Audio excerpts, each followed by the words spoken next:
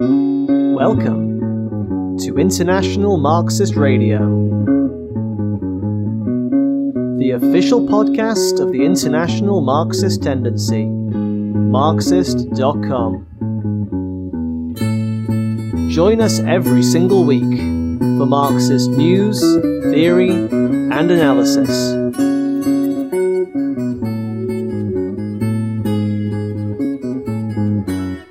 Hi guys, quick disclaimer before we start today's episode. The discussion you're about to hear was actually recorded at the end of 2022, but we're sharing it now because we still think it's relevant, even though the particulars might have moved on here and there.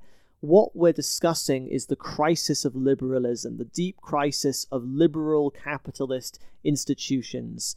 Obviously, the centre ground went through a period in the past several years where it was battered from pillar to post by one crisis after another. You had the accelerating crisis of capitalism after the 2008 crash. You had the Brexit referendum in Britain. You had the rise of so-called populism, the election of Donald Trump in the USA.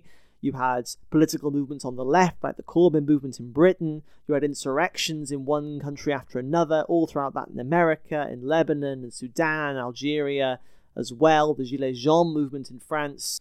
So all in all, things were looking pretty bleak for establishment liberals. But in 2022, a number of bourgeois pundits got it into their heads that, with the election of Macron for another term in France, with the ousting of Liz Truss and the imposition of Rishi Sunak, the establishment's man in Britain, liberal capitalist democracy was making a comeback. Now, these people understood nothing at the time. They still understand nothing. The crisis of capitalism is accelerating. Politics remains extremely polarized and extremely volatile. And in general, liberalism, which is what, if not a cover for the interests of capital with a friendly face, is incredibly discredited, particularly amongst the young, who are increasingly looking towards radical solutions. The only thing that's lacking is any kind of left-wing alternative on the political front to give expression to that desire for an alternative amongst the workers and youth. So this general picture remains the same. This deep crisis and discrediting of liberalism remains relevant this year, so we still think this is a discussion worth sharing, and I hope you enjoy it. All right, on with the episode. Hello and welcome to International Marxist Radio. I'm Joe Attard, and today we have Ben Glineski from the editorial board of Socialist.net, also an activist for Socialist Appeal, the British section of the International Marxist Tendency. Hi Ben, how are you doing? Yeah, I'm doing well, thanks Joe. Great. So I wanted to bring you in to talk about an article in the Financial Times which I wasn't sure whether to laugh or cry when I read it. The level of brazen idiocy displayed was such that I thought we had to talk about it. Yes. It's by a gentleman called Janan Ganesh. But he had this article with a really striking headline. This was the year liberal democracy fought back. And I know that you were compelled to write an article in response to this. Yeah, that's right, because it doesn't seem to make a lot of sense to me, to be honest. You can understand on a surface level why he feels like that, because liberal democracy's had a rough time. Brexit, Trump, Johnson, Truss, Bolsonaro. And you can understand on the surface that they feel like they've got through the worst of it and maybe things are looking a little bit better now. But it betrays a real inability to understand the political processes taking place beneath the surface, I think. Yeah, I agree. And just looking at the way that he opens this article, he says that there have been many setbacks for the US and its friends, and this has been painted by the enemies of liberalism as a story of inexorable decline. But he rejects this narrative and says that when events go the other way, i.e. when the liberals, the sensible centrists, the moderate establishment politicians do well, the liberals, his word, should bang their own drum, and this year has them spoiled for examples. And he goes on to list out these examples, so I thought we could take some of them and get your opinion. All right, well, let's start with our own country, the location of this recording. He talks about Britain, and he says that Liz Truss's mercifully short stint, his words, as Prime Minister, about 44 days, famously less than the shelf life of a lettuce, was followed by the, I wouldn't say the election, but the appointment of Rishi Sunak. And he calls this, at the very least, a moral upgrade. Ben, what's really going on? Is Rishi Sunak an upgrade over Liz Truss? Yeah, well, I mean, to hold up Rishi Sunak as an example of the strength of liberal democracy fighting back is far-fetched, to say the least. Because, as you say, he wasn't elected. He probably, out of all the leaders of liberal democracies at the moment, he probably has the least mandate. He hasn't won a popular election, and he didn't even win the election in his own party. He's in position, really, because of an establishment coup. That's effectively what happened. No, why did the establishment feel compelled to do that? Well, because the Tory party election that delivered them Truss as the leader was not to the liking of the institutions of international capital, the markets, for example. The IMF criticised Truss's economic programme, and they moved to get rid of her. Is it fair to say that Britain at one time was a very stable bourgeois democracy? I mean, I think Trotsky talked about the British ruling class seeing history not in terms of months or even years, but centuries. Right. It was stable. It was stable for a long time. It was the envy, really, of Europe, if not the world, to be honest. Certainly the Tory party, as this machine, this political machine that was able to represent the interests of the ruling class in Britain and deliver stable governments. And from time to time, they would have to bring in the Labour Party to clear up the mess and then that a Tory party had made through corruption or mismanagement or something like this. But then the Tories would be back in power again. They didn't have internal democracy in the Tory party. Their leaders were appointed by the men in grey suits, as it was referred to, just the people behind the scenes, the representatives of the ruling class. And it was a stable, reliable representative of bourgeois interests. Boris Johnson and Liz Truss were not that at all. And Rishi Sunak is a little bit more that, although he's very far from what they actually wanted. Remember, Sunak was in favour of Brexit. But he's a little bit better than what they had before. And they moved against Truss in order to put him in place, overriding the rules of basic democratic rules within the Tory party. And it feels like the acceleration in the last few years has been very rapid. Obviously, you had the impact of the 2008 crash, the world crisis of capitalism, which is, of course, connected to the quality of leadership that the British ruling class gets. But in the space of a few years, you had the Scottish independence referendum, which very narrowly went the way of Cameron and the Tories and the British establishment. Then Cameron threw the dice again on Brexit and lost in an attempt to unite his party. Then you had the Corbyn movement, where the Labour Party moved dramatically to the left and the ruling class lost control over one of its two essential pillars of its democracy, if you like. And then you had the pandemic, which threw everything into disarray. You had all the scandals that hit the Tory party, Boris Johnson having parties in Number 10 during lockdown, his Svengali doing an illegal cross-country trip and blaming it on bad eyesight. And then you had Boris Johnson being booted out. Then you've had, 3 prime ministers in the space of 3 months. All the scandals affecting the monarchy. It feels like it's all gone wrong very quickly at the same time. Yeah, that's right. And I do really feel, especially with Brexit, that was a bit of a turning point. You've got a bit of a market correction in a way, that for a long time you've had this decline of British capitalism. And alongside it, the beginnings, or at least 2 wings developing within the Tory party, within the British ruling class. One, a much more short-termist wing of the Tory party and the capitalist class, and then those who are a little bit more far-sighted and who have a head on their shoulders and can think about the interests of British capitalism in a bit more of a long-term way. And these 2 trends really have been battling out in the Tory party ever since Thatcher. Well, what you saw with the Brexit vote was the final triumph of the short-termist wing, which Thatcher first embodied, and Boris Johnson really consummated that internal revolution within the Tory party. He, remember, kicked out a load of Tory party MPs who refused to back his prorogation of Parliament, and all these kind of things. That was really the frankly lunatic kind of Brexit wing of the Tory party taking over. That's what that signified. Swivel-eyed loons, as they were described by Cameron. Yeah, exactly that. And that's a pretty accurate description. Because they are entirely short-termist. They can't focus on the actual interests of British capitalism. In that whole period of Brexit, Johnson even was reported to have said, "Fuck business." Well, the idea that when warned that business was worried about Brexit... I'll check afterwards whether we have to censor that, but I think we're okay. Okay. Yeah, so he comes out with this complete disregard for the interests of British capitalism. That's an astonishing thing for a leader of the Tory party to come out with. And so that really... things were building up to that point. You mentioned a few things that happened before the Brexit vote, but that Brexit vote really was a turning point, I think, for the Tory party. And they've been wrestling with the consequences of it ever since. So, obviously, a number of challenges, but doesn't Ganesh have a point? I mean, we look at the situation now. The establishment, he's not perfect, but they have their man in the form of Rishi Sunak at the head of the Tories. The Brexiteer wing, at the very least, seems to have been temporarily put back in the box.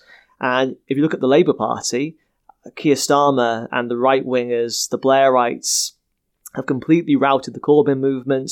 Corbyn still doesn't have the whip. They made it very clear he's never going to run again as a Labour MP. The left has been completely demolished. Starmer's coming out promising that he's going to carry out the interests of capitalism from within power. There'll be fiscal responsibility. He'll go after migrants. He'll do everything the establishment said. Isn't it fair to say that the sensible liberal Democrats, from the perspective of the capitalists, are back in the driver's seat? Well, you're quite right. They have reasserted almost complete control over... The ruling class has reasserted almost complete control over the Labour Party and a measure of control over the Tory party, which it had lost. But I think this is quite superficial and it'll prove to be quite temporary. Because in any long-term decline, which we're talking about the long-term decline of British capitalism here being reflected in the political sphere, there are fits and starts and ebbs and flows, and it's not just everything is slightly worse day after day. There can be periods where actually things don't seem as bad as perhaps they seemed before. But as I say, that is entirely superficial and surface level, because if you look under the surface, actually Rishi Sunak, as, for example, he gave a speech recently on foreign policy, and all that betrayed was, all that reflected, was a complete lack of any kind of foreign policy. And the reason for that, the reason why, this is the British capitalist class that previous 200 years ago had the biggest empire on earth. They don't have a foreign policy anymore. And the reason for that is economic weakness at home and massive splits within the Tory party itself about what way forward. And those splits themselves are a product of a weak economic base. They don't have a way forward base. The British capitalist class has no vision. It has no way forward.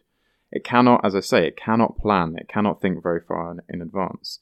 So that's the reflect. I would say, although they've got their man in a sense in the leadership of the Tory party, he can't do very much because the Tory party itself is split into all these different factions that reflect all the different pressures. But more deep than that is the economic crisis that is gripping Britain. And that is really what we have to kind of understand.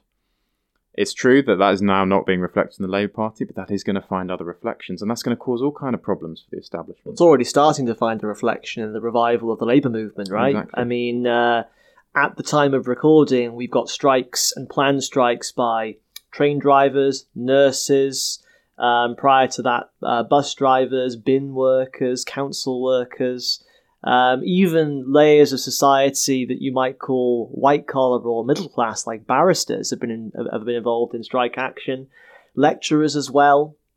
So there's a huge amount of pressure from the labour movements on the political establishment. There's the rise of the British working class in response to the fact that people's wages are being eaten alive by inflation, which right now is around about 11%. So I suppose no matter who you have at the top, not that Rishi Sunak or Keir Starmer are anything particularly special, but no matter who you have in the next period, it's going to be explosive. People are going to be furious, and people are going to have to fight just to stand still.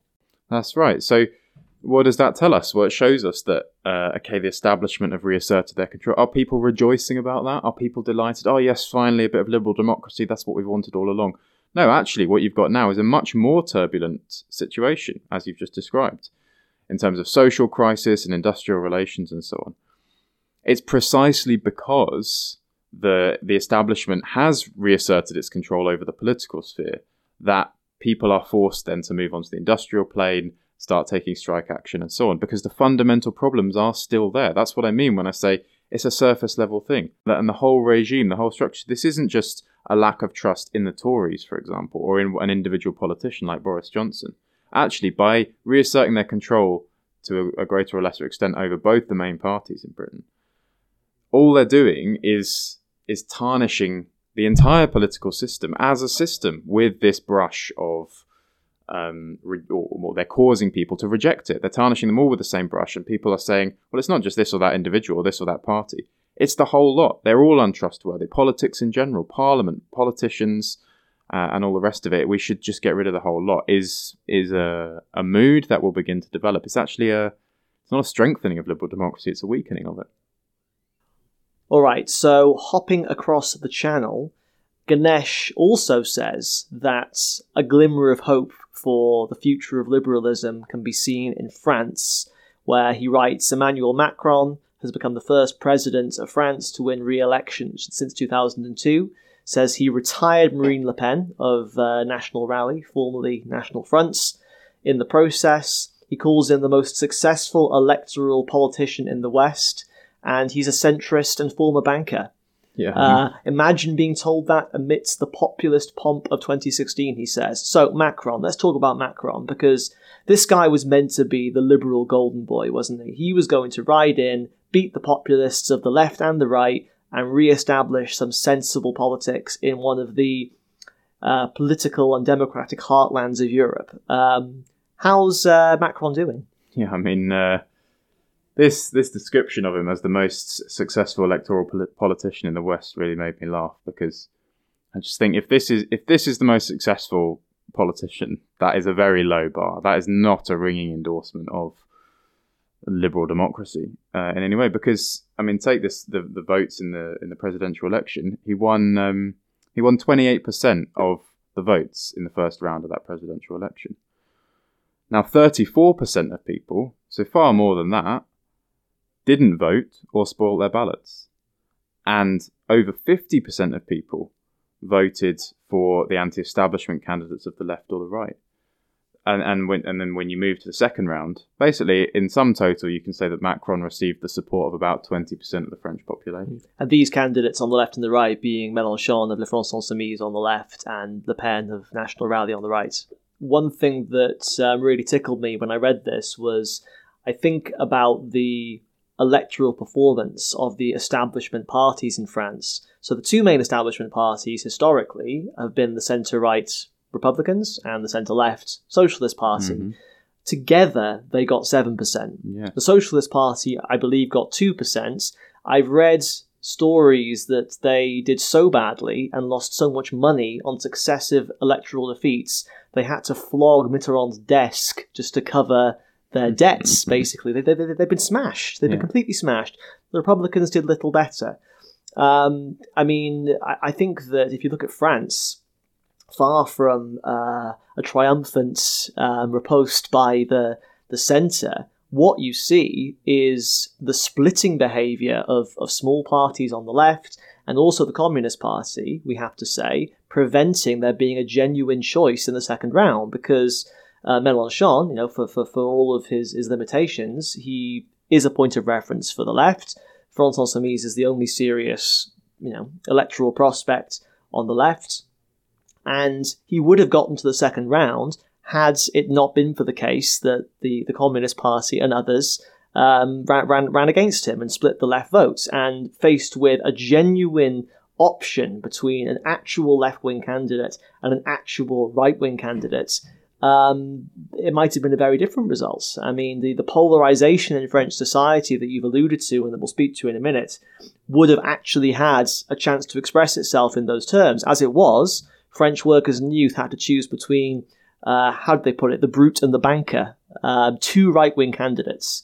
And straight after the second round of the elections, the first round of the elections, you had youth occupations and protests where one of the main slogans was neither Macron nor Le Pen. So I think that you're absolutely right. These electoral results are not a vindication of liberal democracy. If anything, they demonstrate the massive collapse of support for the liberal centre and a desperate desire for an alternative. Yeah, I think that's right. I mean, you said in your introduction to this bit on France that Macron was supposed to come in and vanquish these two, the left and the right, the non-establishment parties, the anti-establishment parties.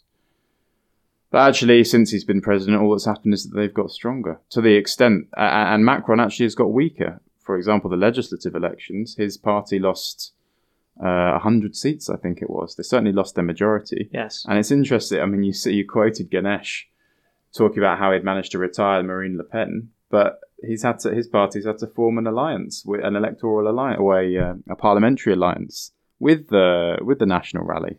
Yeah, and ironically, you had liberal, reformist, so-called left commentators in this country and elsewhere saying that French workers and youth needed to hold their nose and vote for Macron to defeat the quote-unquote fascist Le Pen.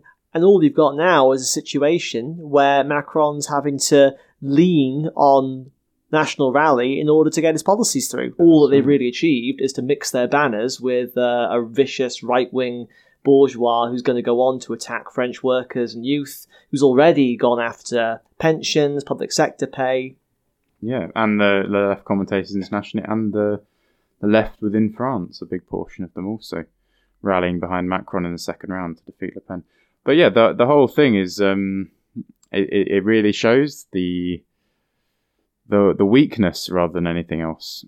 Certainly not the strength of Macron's position as this great liberal champion. And of course, in the last few years, Macron's already been rocked by a series of movements on the streets and eruptions in the labour movements. You had the Gilets jaunes, the Yellow Vest protests, which reached insurrectionary proportions in 2018 and 2019, drew in big layers of French society.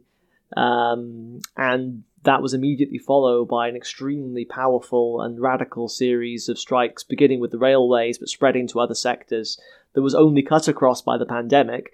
And in the last period, you saw oil refinery workers. That particular strike died down for now, but it goes to show that there's still dynamite in the foundations, right? I mean, Macron isn't going to have an easy ride of this.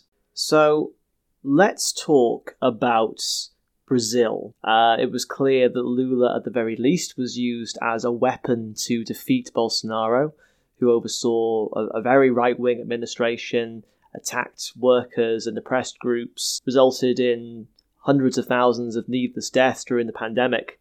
And this victory is something that Ganesh presents as evidence of his argument, but I thought Lula was supposed to be a left-winger, not a centrist liberal. What's going on here? Yeah, well, I mean, that's true. And it's an interesting phenomenon. I mean, it is very true. Like, we should celebrate the victory of Lula in that election because it was a defeat of Bolsonaro, who did attack workers, as you say. But and Lula historically, he's a candidate of the Workers' Party, and he does come from the left tradition. I mean, in this particular election, though, he really massively watered down his programme. And you got to look at not only his policies and what he was saying, which he was promising fiscal responsibility and all the rest. He's talking about defending the interests of capitalism, basically. But also his running mate, for example. This is Geraldo Alckmin. Yeah, exactly. This is not a man who has the interests of the working class at heart. Lula's running mate in that election. And I mean, a lot of the capitalist class in Brazil, for example, a lot of the bankers and these types, they were saying quite openly, we support Lula in this election for the purpose of getting rid of Bolsonaro. But up to that point and no more. Beyond that, we don't support Lula anymore. Actually, we're going to work to undermine him and bring him down. And that's why we're pleased that we've got Alckmin in there and this kind of thing. So Lula was this kind of figurehead to a kind of left cover, basically, for a more establishment type of regime in a more classically establishment type regime in Brazil. To get rid of Bolsonaro, who they viewed as a little bit of a loose cannon. What strikes me about Bolsonaro is I feel that had there not been this great break of the bureaucrats at the top of the trade unions and also the Workers' Party holding back the masses, Bolsonaro could have been out on his ear years ago. Yeah. I remember some of the more hysterical pundits internationally, people like Ganesh, frankly, saw the victory of Bolsonaro as evidence of fascism, of military dictatorship reasserting itself in Brazil. But the second that he was elected, there were enormous protests on the streets, led by young people in particular. Bolsonaro supporters and thugs were beaten off campuses by left-wing student activists. Our comrades in Brazil, from Esquerda Marxista, were raising the slogan "Fora Bolsonaro, Bolsonaro out." And the argument of the lefts, the left bureaucrats anyway, the leaders of the labour movement, Lula included, argued that we couldn't use this slogan because Bolsonaro had to be allowed to complete his term of office because that's democracy. At the same time as calling him a fascist, they were also saying, but you have to let the fascist have his full term because he was elected and rules are rules. I mean, it's absurd, right? And this argument that they had to wait before the election to get rid of Bolsonaro in quote-unquote the proper way, it feels to me like the reformists and the bureaucrats leading the trade unions in Brazil and at the top of the left party are some of the biggest props for liberal democracy.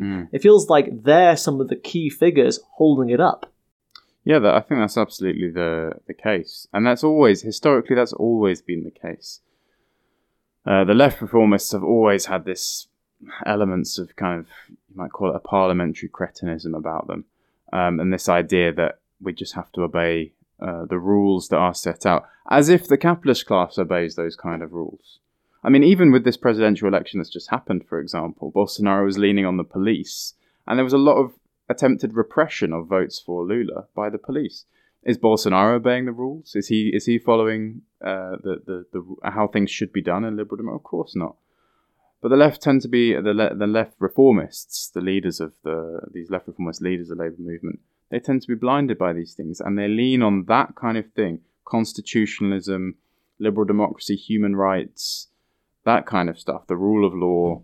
And they say this is what we have to rely on to defend our rights, to defend the rights of the workers. And why is that? Why is it that they feel the need to lean on the letter of the law rather than allow the workers and youth to really fight? Well, I think it's because deep down they don't believe, whatever they say, but deep down in the depths of their soul, they don't really believe that workers and young people and the masses in general are capable of fighting and winning and ultimately actually running society by themselves without bosses and bankers and landlords or anyone else. That workers, that ordinary people are capable of running society and taking control of their own lives and doing things for themselves. They don't believe that's possible. All they think is possible is a slightly better deal for those people whilst keeping the ruling class firmly in place. And so they don't want to, they're afraid to unleash that movement because they don't think it can succeed for whatever reason. Lula is now the president. He's got a bourgeois tugging on his shirt collar to make sure that he doesn't break his promises to the establishment. You've got an extremely bad economic situation in Brazil. Presumably, Lula is going to have to carry out the will of the capitalists and of their imperialist benefactors and attack the working class. What's that going to mean? Yeah, well, I think that is what's like to happen. I mean, Lula has obviously traded a lot on his past record in government when he did reduce poverty and inequality to a very great degree. But that was a very different period, a very different time for Brazilian and world capitalism. And now they're faced with a massive economic crisis. And yeah, Lula is going to be held to the promises that he's made to the capitalist class to be responsible and so on. So yes, I think we are going to see attacks on the Brazilian workers, falling living standards, and so on. And I guess you had a bit of a glimpse of the power of the working class and youth when they were clearing out these blockades by Bolsonaro supporters who were contesting the results of the election. And I think those kind of scenes of blockades being set up in the roads by Bolsonaro supporters and then being forcibly cleared by the Lula supporters. This is the kind of thing that terrifies the establishment and the ruling class, because this is fully extra-parliamentary, it's beyond the limits of liberal democracy. And they don't want to go down that route. There was enormous pressure on Bolsonaro to concede the election. He initially didn't seem like he was going to, or he was a bit ambivalent, he was a bit ambiguous about whether he was going to properly concede the election. Enormous pressure came both from the domestic and the imperialists, the domestic capitalist class and the imperialists, on him to concede, to avoid exactly that kind of situation developing. Because the election was on a knife edge. It was 50.9% to 49.1%. So tensions were running very, very high already. And into this mix now, you're going to be adding more and more pressure of the economic crisis. Well, let's head north from Brazil. Ganesh talks about the mightiest of all democracies. In case any listeners are unsure, he is referring to the United States of America. He says that within the mightiest of all democracies, we can dare to hope, because congressional Republicans did not take the Kremlin line or anything like it on Ukraine, and midterm voters punished candidates who bore the stamp of Donald Trump. And a second political life for the man himself is less probable now, if still plausible. So let's begin with that point first before talking about the situation in the US more generally, because it is true that the Republicans didn't have the red wave that some were expecting and that the liberal commentators were fearing. Why is that? Yeah, it's a good point. It's a good question. I mean, a lot of it, I think, is similar to some of what we've talked about, for example, in relation to Britain. A generalised disgust with the political class and a feeling that after years, decades of Republicans, Democrats, it doesn't really make a difference to the lives of working class people. There's a very high level, for example, of abstention, especially among young people. I mean, in these midterm elections, people were being told, this was what the President Biden went on TV and said, democracy is on the line in these elections. And yet 73% of people under the age of 29, under the age of 30, didn't vote, even though democracy was supposedly on the line, because they're worried about bread and butter issues. They're worried about inflation and wages and standards of living and so on. But I think also kind of another key aspect of this, and this is quite an interesting one from the point of view of liberal democracy, certainly the Democrats credit them not losing as badly as they thought they were going to lose in these midterms, to one factor at least, being this decision of the Supreme Court in Roe v. Wade over abortion. It was an attack on abortion rights, which was seen as a kind of Republican attack via the Supreme Court, which has a majority of Republican judges. And people went out and basically voted against that by voting for the Democrats and against the Republicans. Now, that's really interesting, because that means that, you didn't have this red wave that some were predicting, but that is essentially a vote against a key institution of liberal democracy, which is the Supreme Court. That was a protest against what is supposed to be an inviolable pillar of the liberal democratic establishment, the highest court in the land. And people are so angry and disgusted with what that court is doing that they went out and voted against it, basically. And I have to say, even though it's true that Trump's comeback wasn't quite the resounding success he might have liked, it feels to me that Trump's support, or at least a big part of the support that he enjoyed, came from the fact that he was willing to call out the limitations of the liberal establishment. When he was saying to the Democrats, when he was having these televised debates with Hillary Clinton, and he said, "You're all corrupt, and I know you are because I moved in the same circles as you. I know the same tax loopholes that you exploit." And he said he was going to drain the swamp, and he went to open war with the State Department, with the intelligence services. I feel like part of the reason that Trump had a base of popularity precisely reflected that millions of Americans were disgusted with the state of play for American democracy. I mean, it can't be an accident that millions of people genuinely believe that Joe Biden stole the election from Donald Trump. It's not true, of course, but it reflects something that people feel that way. Yeah, absolutely it does. I mean, it comes back to that same point, this general mistrust and disgust with the establishment, which is really the wave that Trump rode. He was able to tap into that feeling. And that's what propelled him to the Republican nomination and the presidency the first time round. And he's still got that. Remember, he got the most votes or the second highest number of votes in any presidential election. The most votes, as the Republicans are fond of saying, of any incumbent president in any election in the last presidential election.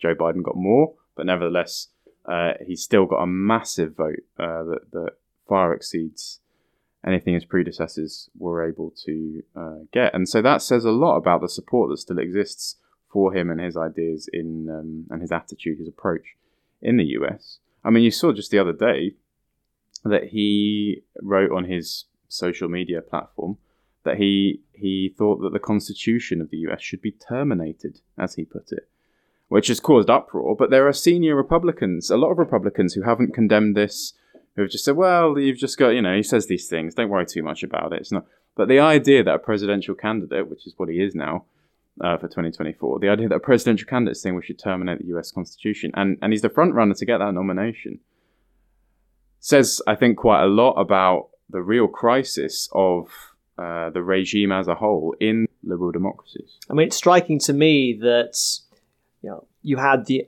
aftermath of the 6th of January riots at the Capitol building.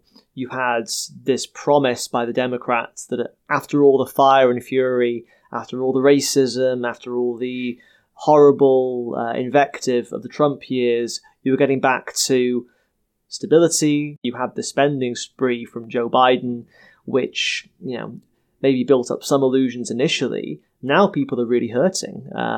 Joe Biden is thrown all in for the inter-imperialist conflict over Ukraine. Inflation's rising, people are feeling their wages being eaten away, which of course started before the Ukraine war, but was exacerbated by it. It's not as though the Democrats have made a very compelling and convincing show for liberal democratic ideals. No, yeah, absolutely, that's the case. And it was the case, I remember we said this when Trump first got elected as president. We said the conditions for Trump were created by Obama. Trump was able to win in the US that Obama had been presiding over. The massive inequality, the BLM protests, the racism, the police the police killings of black people and so on. All this kind of stuff was going on his watch. And Trump was able to tap into the polarization, the anger against the establishment and so on, and come to power on that basis. And that hasn't gone away. Actually, that has gotten worse since then. Because the democracy that exists in the US, this formal democracy, Democrats, Republicans, what has that ever actually done for these people? It hasn't delivered. So why would they go out and vote to defend democracy? They'll look for an alternative. Now, Trump doesn't have that alternative. He says he'll drain the swamp. He says he'll stop corruption. He says he'll solve people's problems. He won't. And he proved that also when he was in power. He's a demagogue and he's a right-winger and all the rest of it. But he taps into that mood. That's the point. And that mood, that searching for something anti-establishment, for something different, is stronger now. And similarly to this side of the pond, the pressure of that crisis has provoked a revival of the labour movements. I mean, the giant that is the American working class is beginning to stir from its slumber, right? You had the Striketober movement, really impressive unionization drives at companies like Amazon, at Starbucks, and since then, you've had this running dispute, for example, between the rail bosses and the railway trade unions over, well, nominally over sick pay, but obviously there are other things in the mix. And the Democrats have really shown where they stand because Biden tabled back to work legislation, banning the rail unions from going on strike over the Christmas period. And the Democrats across the board, from the so-called moderate wing through to the so-called progressive wing, I think all but one of the squad in Congress voted in favour of banning the rail workers from striking, including the likes of Ilhan Omar and Alexandria Ocasio-Cortez, AOC, which really shows what these people are about. And now you have a situation where the democratic right to strike has been taken away. Now the midterms are safely out of the way, by a democratic institution. And the head of the rail union is saying that America needs a Labour Party. I mean, it goes to show that something has to give in, as Ganesh calls it, the mightiest of democracies. I think that's right. And what you've got then is this picture of this discontent bubbling beneath the surface, this searching for a way out, this pressure cooker, basically, with no valves on it. The valves the Democrats are not giving a way out. Trump and the Republicans don't give a way out. They give the rhetoric and the bluster and so on. They give the slogans, drain the swamp, but they don't actually solve the problems that people are facing. People are desperately looking for something. You see it bubbling up, this pressure cooker, and no safety valve, nothing to allow people to vent. Well, that is going to lead to really explosive things. We have seen big developments, like you just mentioned in the US Labour movement, but that is really nothing compared to what is going to come down the line. So, just to draw some of these threads together, Ganesh ends his article, it seems to me, with a note of caution. Maybe betraying some of the fundamental lack of confidence of the Liberals towards their system. He says that despite this being the most fortifying year for the West in a long time, there is little reason to be complacent and even less to be magnanimous. So in spite of everything, it doesn't sound like he's all that convinced. It seems to me that liberalism has endured two hammer blows in the last couple of years. You had the pandemic, and that was followed by the Ukraine war and the cost of living crisis that we're currently experiencing. What sort of state is Western democracy in, and does it have a future? Yeah, well, it's a big question. I mean, I do think, especially those things that you talk about, they're good examples. Pandemic and the war. I think the last few years has, in a way that we haven't seen before, really exposed liberal democracy, Western democracies, as being, on the one hand, a little bit maybe completely useless is too strong a term, but they are not able to deliver in the way that they kind of promise that they will, and also extremely hypocritical. So I'll explain what I mean. I mean, take the whole point of liberal democracy, on this point of it being useless, not being able to provide what it says it can provide. The whole point of liberal democracy, the reason why it is favoured actually by the capitalist class as a method, as a regime, as a political system, as a way of running society, is because it provides individual rights and constitutions and different political parties and freedom of expression and all this kind of stuff. Which is this kind of, it's all these things that are supposed to show that we have choice, basically, that we have the ability to choose different parties. We don't like the policies of this party, let's pick a different party.